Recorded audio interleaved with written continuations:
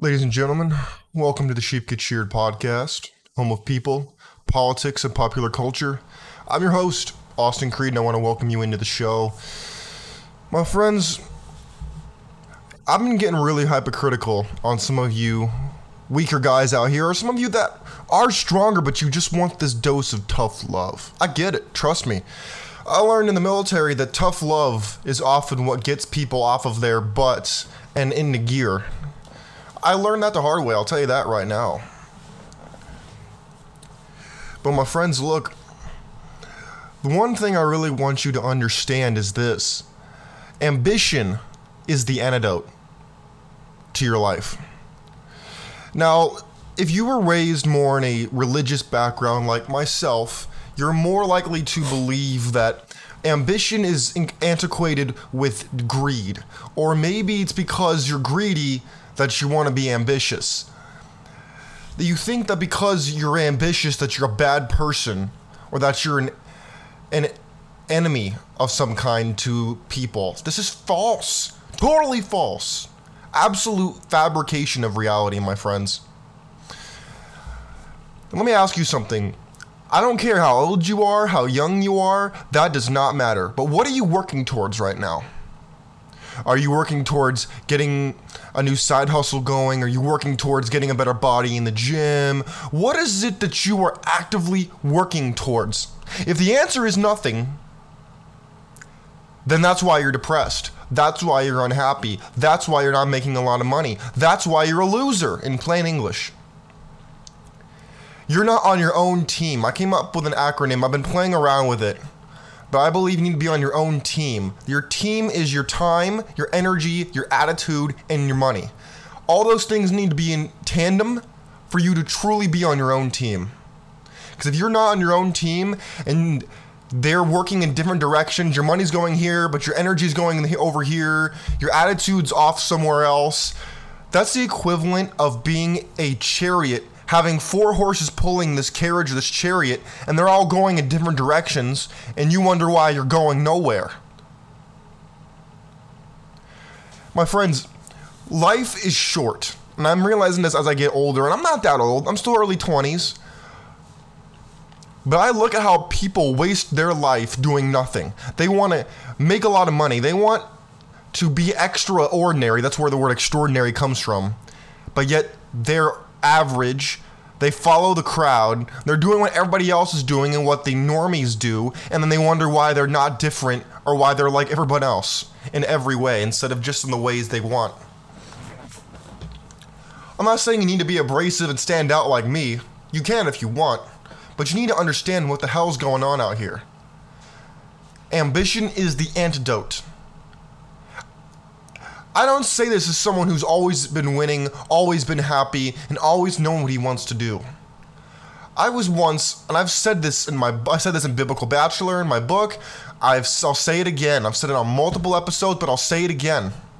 I was in a mental hospital for 28 days in the military, because I was on suicide watch. I was down bad as you can get. I didn't value life. I didn't want to live. I felt like my life was not worth living.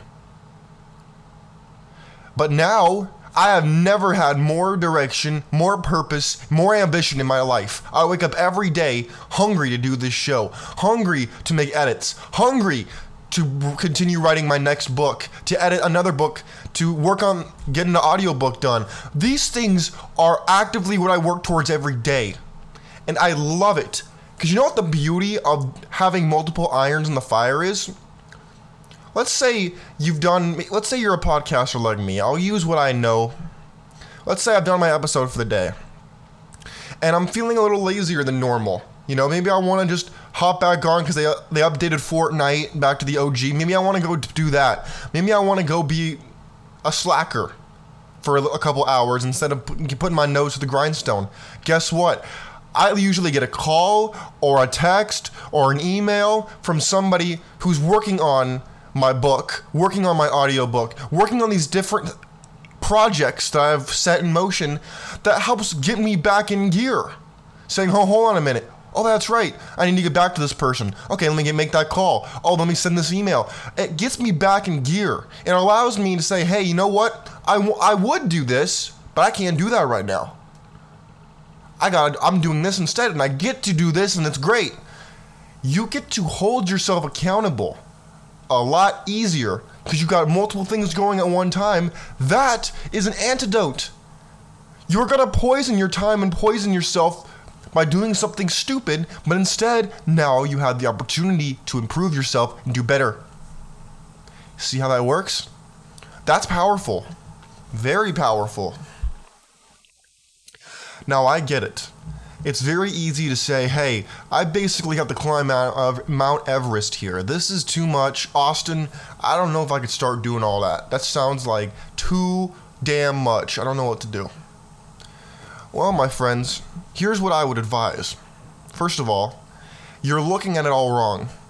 If you woke up every day and you said, oh, now I gotta brush my teeth and I gotta comb my hair and I gotta take my shower and I gotta do all that, your morning's gonna seem like you got so much to do and it's gonna seem overwhelming. Now, it's actually not. Once you start knocking things off, the list will get smaller and smaller and it will seem more achievable. This is how you need to approach your own life. When I say, hey, I'm working on starting a multimedia company. That's what I actively am working towards right now. When someone might hear that, they think, whoa, there's a lot of components, a lot of different elements. That seems like a really hard thing to do. How are you going to do that? Well, I'm building this YouTube channel. I'm building my Rumble channel. I'm building this podcast. I'm networking with new people. I'm actively working towards these smaller goals that can then serve as a foundation for which I can build something else. My friends, if you want to be rich, these are the things you need to be thinking about. Not about how you can take, not how you can get money, but how you can give to be deserving of money.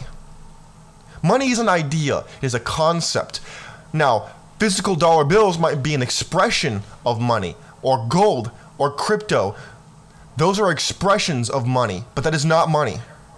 Money is the reward you get for the services you render. That service can come in a direct person-to-person service, it can come in social networking, it could come in a good that is produced through various people's service. That is all how it works. Your money will always be equal to the amount of service and value of that service that you render. This is all Napoleon Hill economics, how I refer to it as 101. But you're not taught this. You're taught that if you just work harder, that you'll make more money. That's not true. That's not true.